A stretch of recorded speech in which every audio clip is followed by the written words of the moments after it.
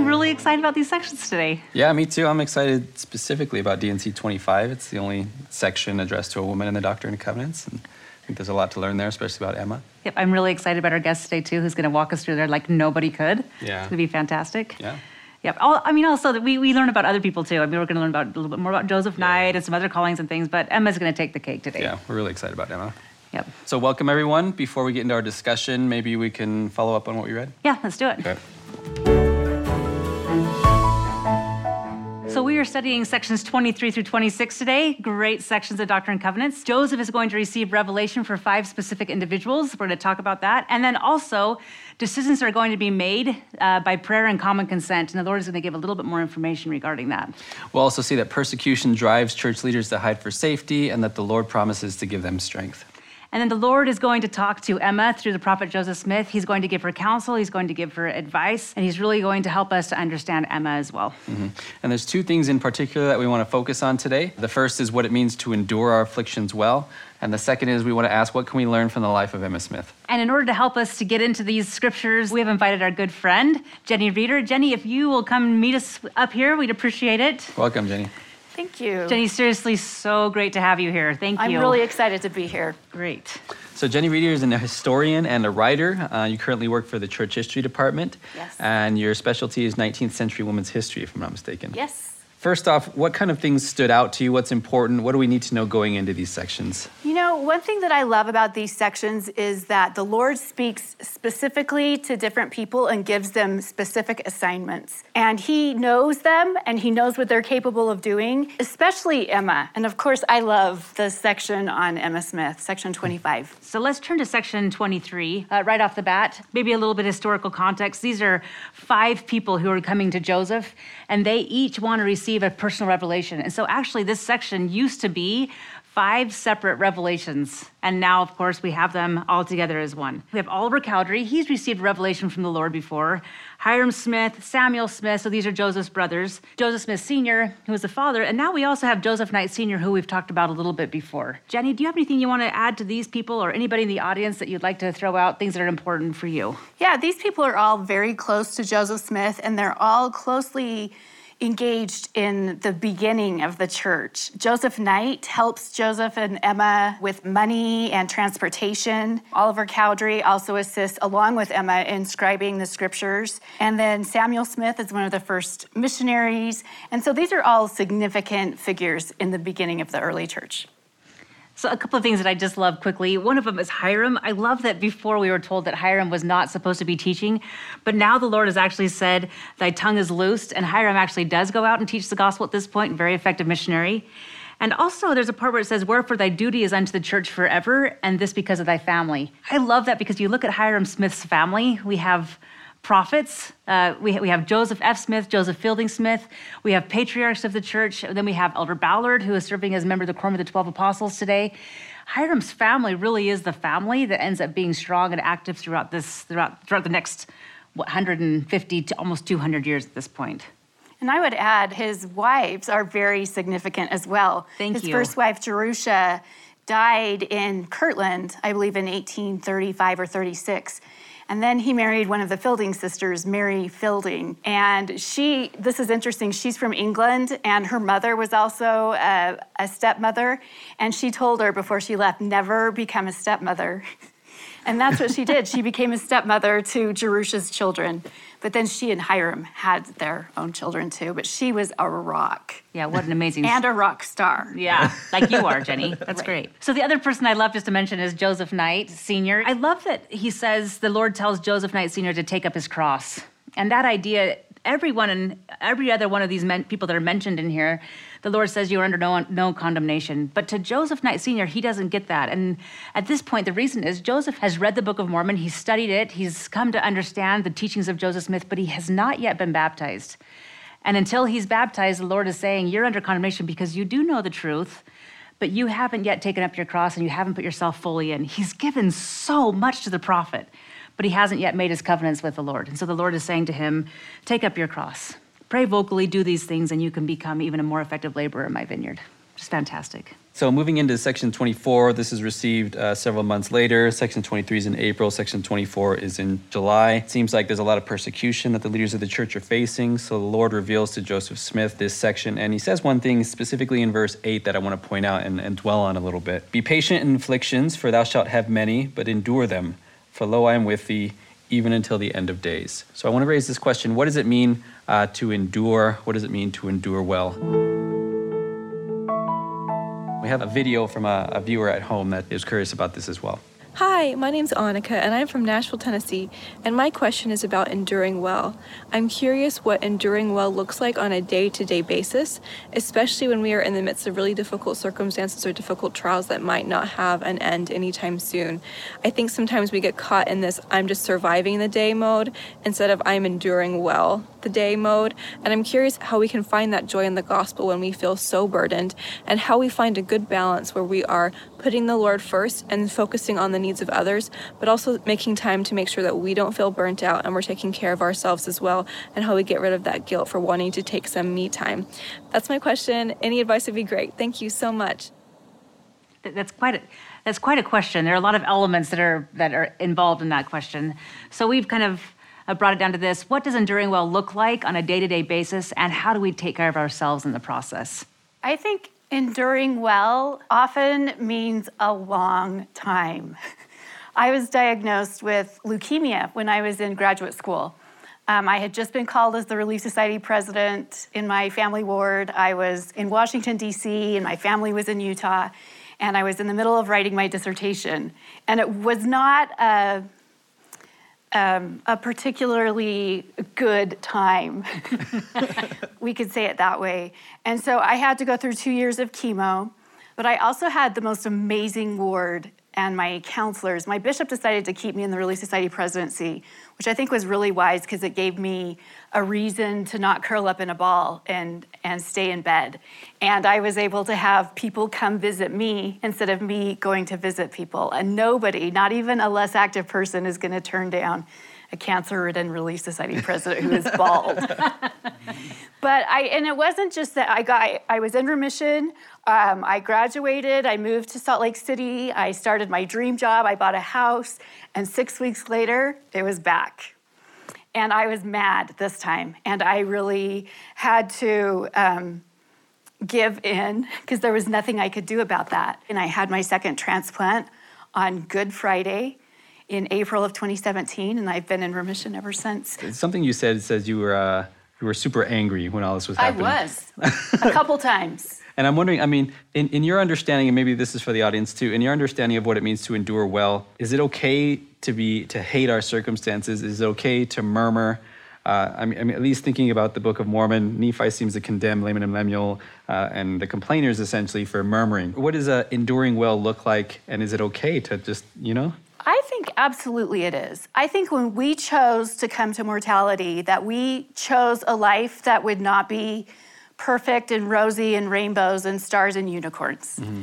I think we chose to realize what our bodies were made of and how they were imperfect, and that we chose to have hard circumstances. And so I think it's important to recognize that and to welcome it and accept it and to go with it and try to figure out what we're going to do about that. Yeah. And I would say too, and we'd like to hear from you as well on this, I would say to be so careful about telling other people what they should do. I mean, you're talking about maybe the culture of the church or how people are feeling. I mean, I remember, some difficult times in my life where I was just crying and thinking, I should be really happy. The Lord tells us to be of good cheer. And I recognize very well that being of good cheer is very helpful. And in some cases, it's even a medicine for some difficult times. But at the same time, tears are the price we pay for love. Christ himself was a man of sorrows and acquainted with grief. I mean, to the idea that we're always supposed to be happy and joyous is not realistic, frankly. So I think that we have a lot to learn from enduring trials. The Lord also cried, and the Lord also struggled, right? Yeah, Jen? I'm a mother of 5 kids, and I feel like my one regret is, in all those years of mothering, is that I didn't take more time to just find some stillness or to go on a run, or to just find what brings me joy. And so I feel like enduring, yes, it's hard, and there are tears, and you need to embrace all of those emotions, but taking time for self-care is so important. So actually in my calendar every day at 12 o'clock, self-care time pops up. And I know I need to slow down, I need to quit the projects, and just take some time to just deep breathe and relax so I can recharge and be ready to serve those around me. It's hard to serve others if you have a dull saw, right? I mean, in a sense, and if we're not taking care of ourselves, then we're not able to be the instruments in the Lord's hands as we'd like to be. Just speaking as a father, whenever I get home, like I have to take 10 to 15 minutes just by myself just to kind of relax and get in a place where I can be the kind of parent that my children need me to be, right? Like it's incredibly important that we, like you're saying, the two great commandments to love God and love our neighbor as we love ourselves. So it's like that's predicated upon loving yourselves properly so we can extend that to other people. And part of that is self-care and taking the time that we need. Everyone has a different carrying capacity, per se, and we need to be careful of other people's carrying capacities and watch those, and we also need to be aware of our own carrying capacity and how much we can handle. Otherwise, the Lord says, do not run faster than you have strength for a reason, and Christ took time in the wilderness to be alone with the Lord for a reason. I mean, there are a lot of examples of the scriptures of in a sense, self-care, but really that self-care is discipleship. And I find fascinating in verse 1, the Lord says halfway through it, I have lifted thee up out of thine afflictions, yet they're still in the middle of it. And then he says, and have counseled thee that thou hast been delivered from thine enemies, and thou hast been delivered from the powers of Satan and from darkness, but they're still in it.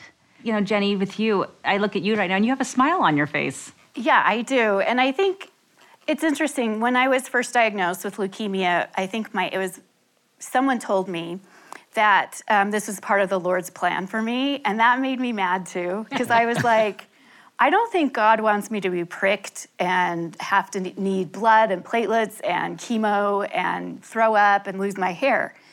I think he just chose for me, or no, I chose for myself, let's get that straight, to have a mortal body. And he promised that he would be with me. That's beautiful, Jenny. Yeah. There's a quote from President Uchtdorf that I'd love to talk about here about patience, and you've exemplified this very well. He says the following, patience is not passive resignation, nor is it failing to act because of our fears. Patience means active waiting and enduring. It means staying with something and doing all that we can, working, hoping, and exercising faith, bearing hardship with fortitude, even when the desires of our hearts are delayed. Patience is not simply enduring, it is enduring well.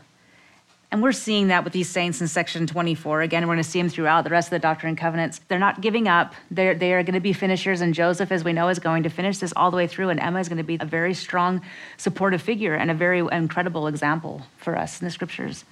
And maybe we can go there. This has been a great discussion on enduring well and what it means. Maybe we can talk now a little bit more about Emma, and specifically in section 25. Can we just turn this to you for a second and give us some background on your wonderful friend, Emma? I've been waiting for this moment. Okay, good. I love Emma Smith. And I think one of the reasons why I love Emma was because she was a very real person. And she had a lot of hard things happen to her, and she did endure many of them well. Some of them she didn't endure so well, which makes me feel better because sometimes I feel like I'm not enduring things very well. She was born in Harmony, Pennsylvania, right on the edge of the Susquehanna River. When she was 7 or 8 years old, I love this story, she became a Methodist. Her uncle was a Methodist, and many of the people in the area became Methodists. This is a very small town, a very on the edge of the frontier. But her father was not a Methodist. He didn't really want to get involved in organized religion.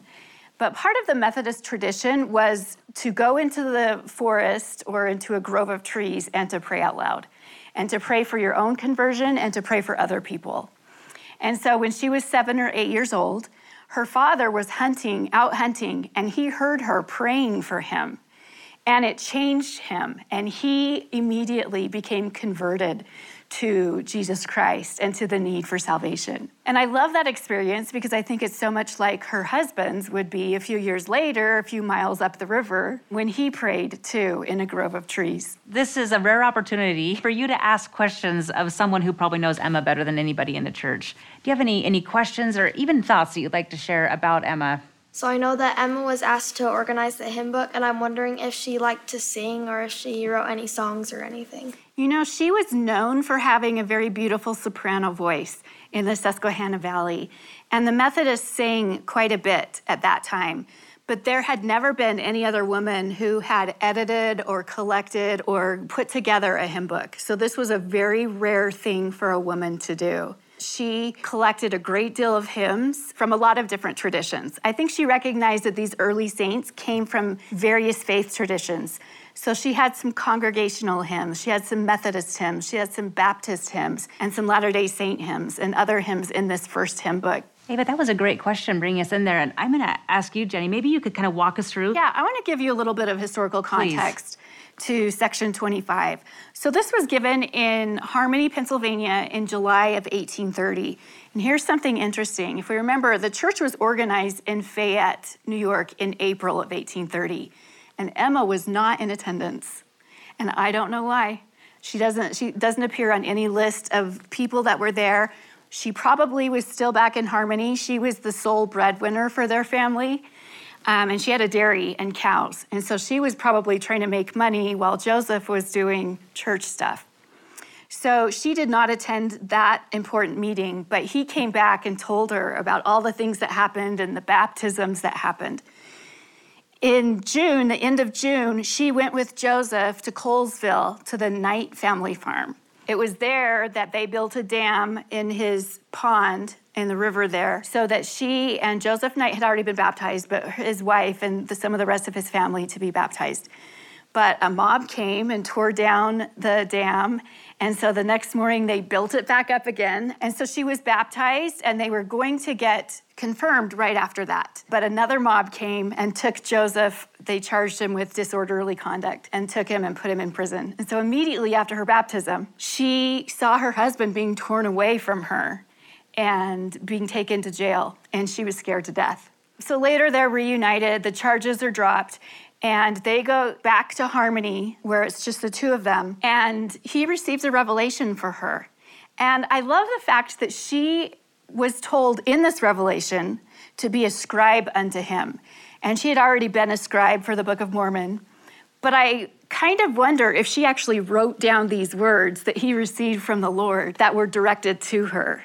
I don't know. I like to think that she kept that and kept it close to her, because it was special to her. But then they published it in the first copy of the Doctrine and Covenants. President Nelson has asked us recently, actually just last year, for the women of the church to study and really study Section 25 of the Doctrine and Covenants. Maybe we could put that quote up by President Nelson. He says the following: "The Lord instructed Emma to expound the scriptures, to exhort the church, to receive the Holy Ghost, and to spend her time learning much. Emma was also counseled to lay aside the things of this world and to seek for the things of a better, and to hold fast to her covenants with God. The Lord concluded his instructions with these compelling words: 'This is my voice unto all.'" And then he continues, "So," and this is the prophet, "I invite you to study prayerfully Section 25 of the Doctrine and Covenants and discover what the Holy Ghost will teach you. Your personal spiritual endeavor will bring joy as you gain, understand, and use the power with which you have been endowed."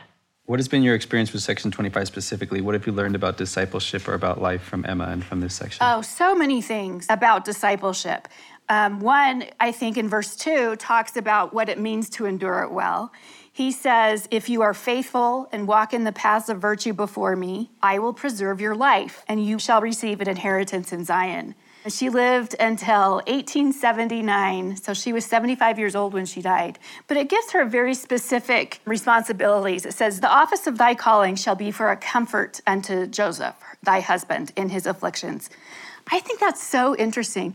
I love the word office. I think that means that she is given a certain assignment, a particular responsibility. We talk about the office of mayor or the office of the president. This was her office. And I love the word comfort unto her husband. That doesn't mean she's to support or sustain him. It means she's to reach down and comfort him. It reminds me of what Jesus told his disciples, that he would leave a comforter to be with them. And I think that's really significant. So I have a question. I wonder if we can build off a little bit about this idea of her comforting her husband. We have a video from one of our viewers at home who asks about essentially what is the intersection between discipleship and strengthening our marriages? What does that look like? Hello, everyone. My name is Dre Marshall, and I live in Utah. Here in Section 25 of Doctrine and Covenants, we learn a little bit more about Emma and her role as the wife of the prophet, and as a wife in general. Heavenly Father gives her counsel to not murmur, to comfort her husband, and lastly, to cleave unto the covenants that she had made. And I was thinking of when we were sealed in the temple. Marriage and life, it's full of challenges. And my question is, how do I cleave unto my covenants, the covenant specifically that I made in the temple when I got sealed, and how does that help strengthen my marriage so I can fulfill my role as a wife? Thank you. What do you think? How can we cleave into our covenants, and how does that strengthen our marriage? Well, and Elder Ballard spoke about this a couple years ago at a BYU women's conference. And one of the things that I loved that he talked about was kind of what you're saying too, Jenny, is Emma was given specific responsibility to write a hymnal. She was given a specific responsibility to be the elect woman, and some of what that could mean. She was given the opportunity to be a comfort to her husband. And some of these things, as President Nelson reminds us, as we find right at the end of the Doctrine and Covenants, the Lord says, and this is my voice unto all. But Elder Ballard has reminded us as women of the church, being a woman in the church today means that we have to, in a sense, embrace ambiguity. We have to allow a husband and a wife or an individual to be able to make choices that are consistent with that individual and the Lord. You can be a woman who is working and being the sole provider for a family and be keeping your covenants and doing it extremely well. Mm-hmm. So there are perhaps some past cultural issues that we've had to deal with, but cultural issues is insignificant when it comes to keeping covenants with God. When I think about cleaving, I think about like hanging onto a rock. I don't know if that makes any sense, but if we are holding on to like we would hold on to a rock for our salvation, we know that we're holding on to the right thing, right? It's the safest thing we can get our hands on. And so when we're cleaving to our covenants, which is our promises with God, and we're looking towards that, and we're putting our efforts and our attention into that, and our husband likewise is also doing that, we're heading in the same direction. We're already going to the same goal, right? And so naturally, as you draw towards Christ and towards the covenants that you've made with God, you inevitably draw closer to your spouse. And it really provides that foundation. I feel like, especially in my marriage, I'm very blessed to have the confidence that my husband's equally striving to go in that direction. And as long as I'm going there too, we're going to get there together. And this idea of putting one another before ourselves too, I think is a big deal for me. I mean, sometimes that involves breaking past some kind of cultural expectations or traditions. That, for example, there have been times in my marriage when I was the sole provider. There have been times when my wife was the sole provider while I was in school. There have been times where I was the one staying home with the kids, and just accommodating to the circumstances in which you find yourselves, being open to helping one another in whatever form that takes, regardless of whatever anybody expectations that they have on you. Just recognizing that it's about you and her and the Lord, and respecting that, right? I want to say a couple more things quickly about the covenants that Emma had made and the ordinances that she had. She was baptized in 1830. She received this revelation from the Lord in July of 1830. She was actually confirmed and received the Holy Ghost in August of 1830. She received her patriarchal blessing from Joseph Smith Sr. in 1834. And then it wasn't until 1843 that she was the first woman to receive the temple ordinances. And as a result, she then gave the temple ordinances to other women. She was that link for all of them. And so all of us women today could kind of trace our temple lineage, like men That's could trace awesome. their priesthood lineage back to Emma.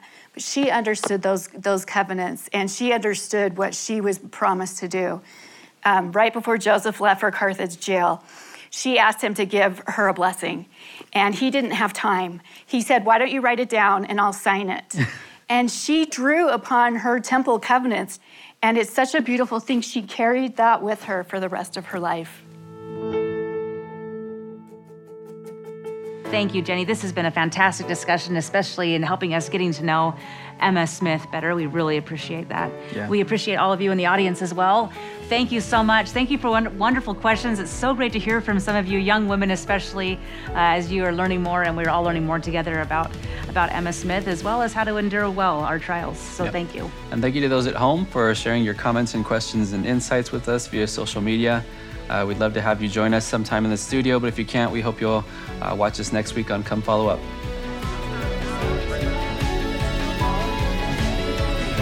Come Follow Up is a production of BYU Broadcasting.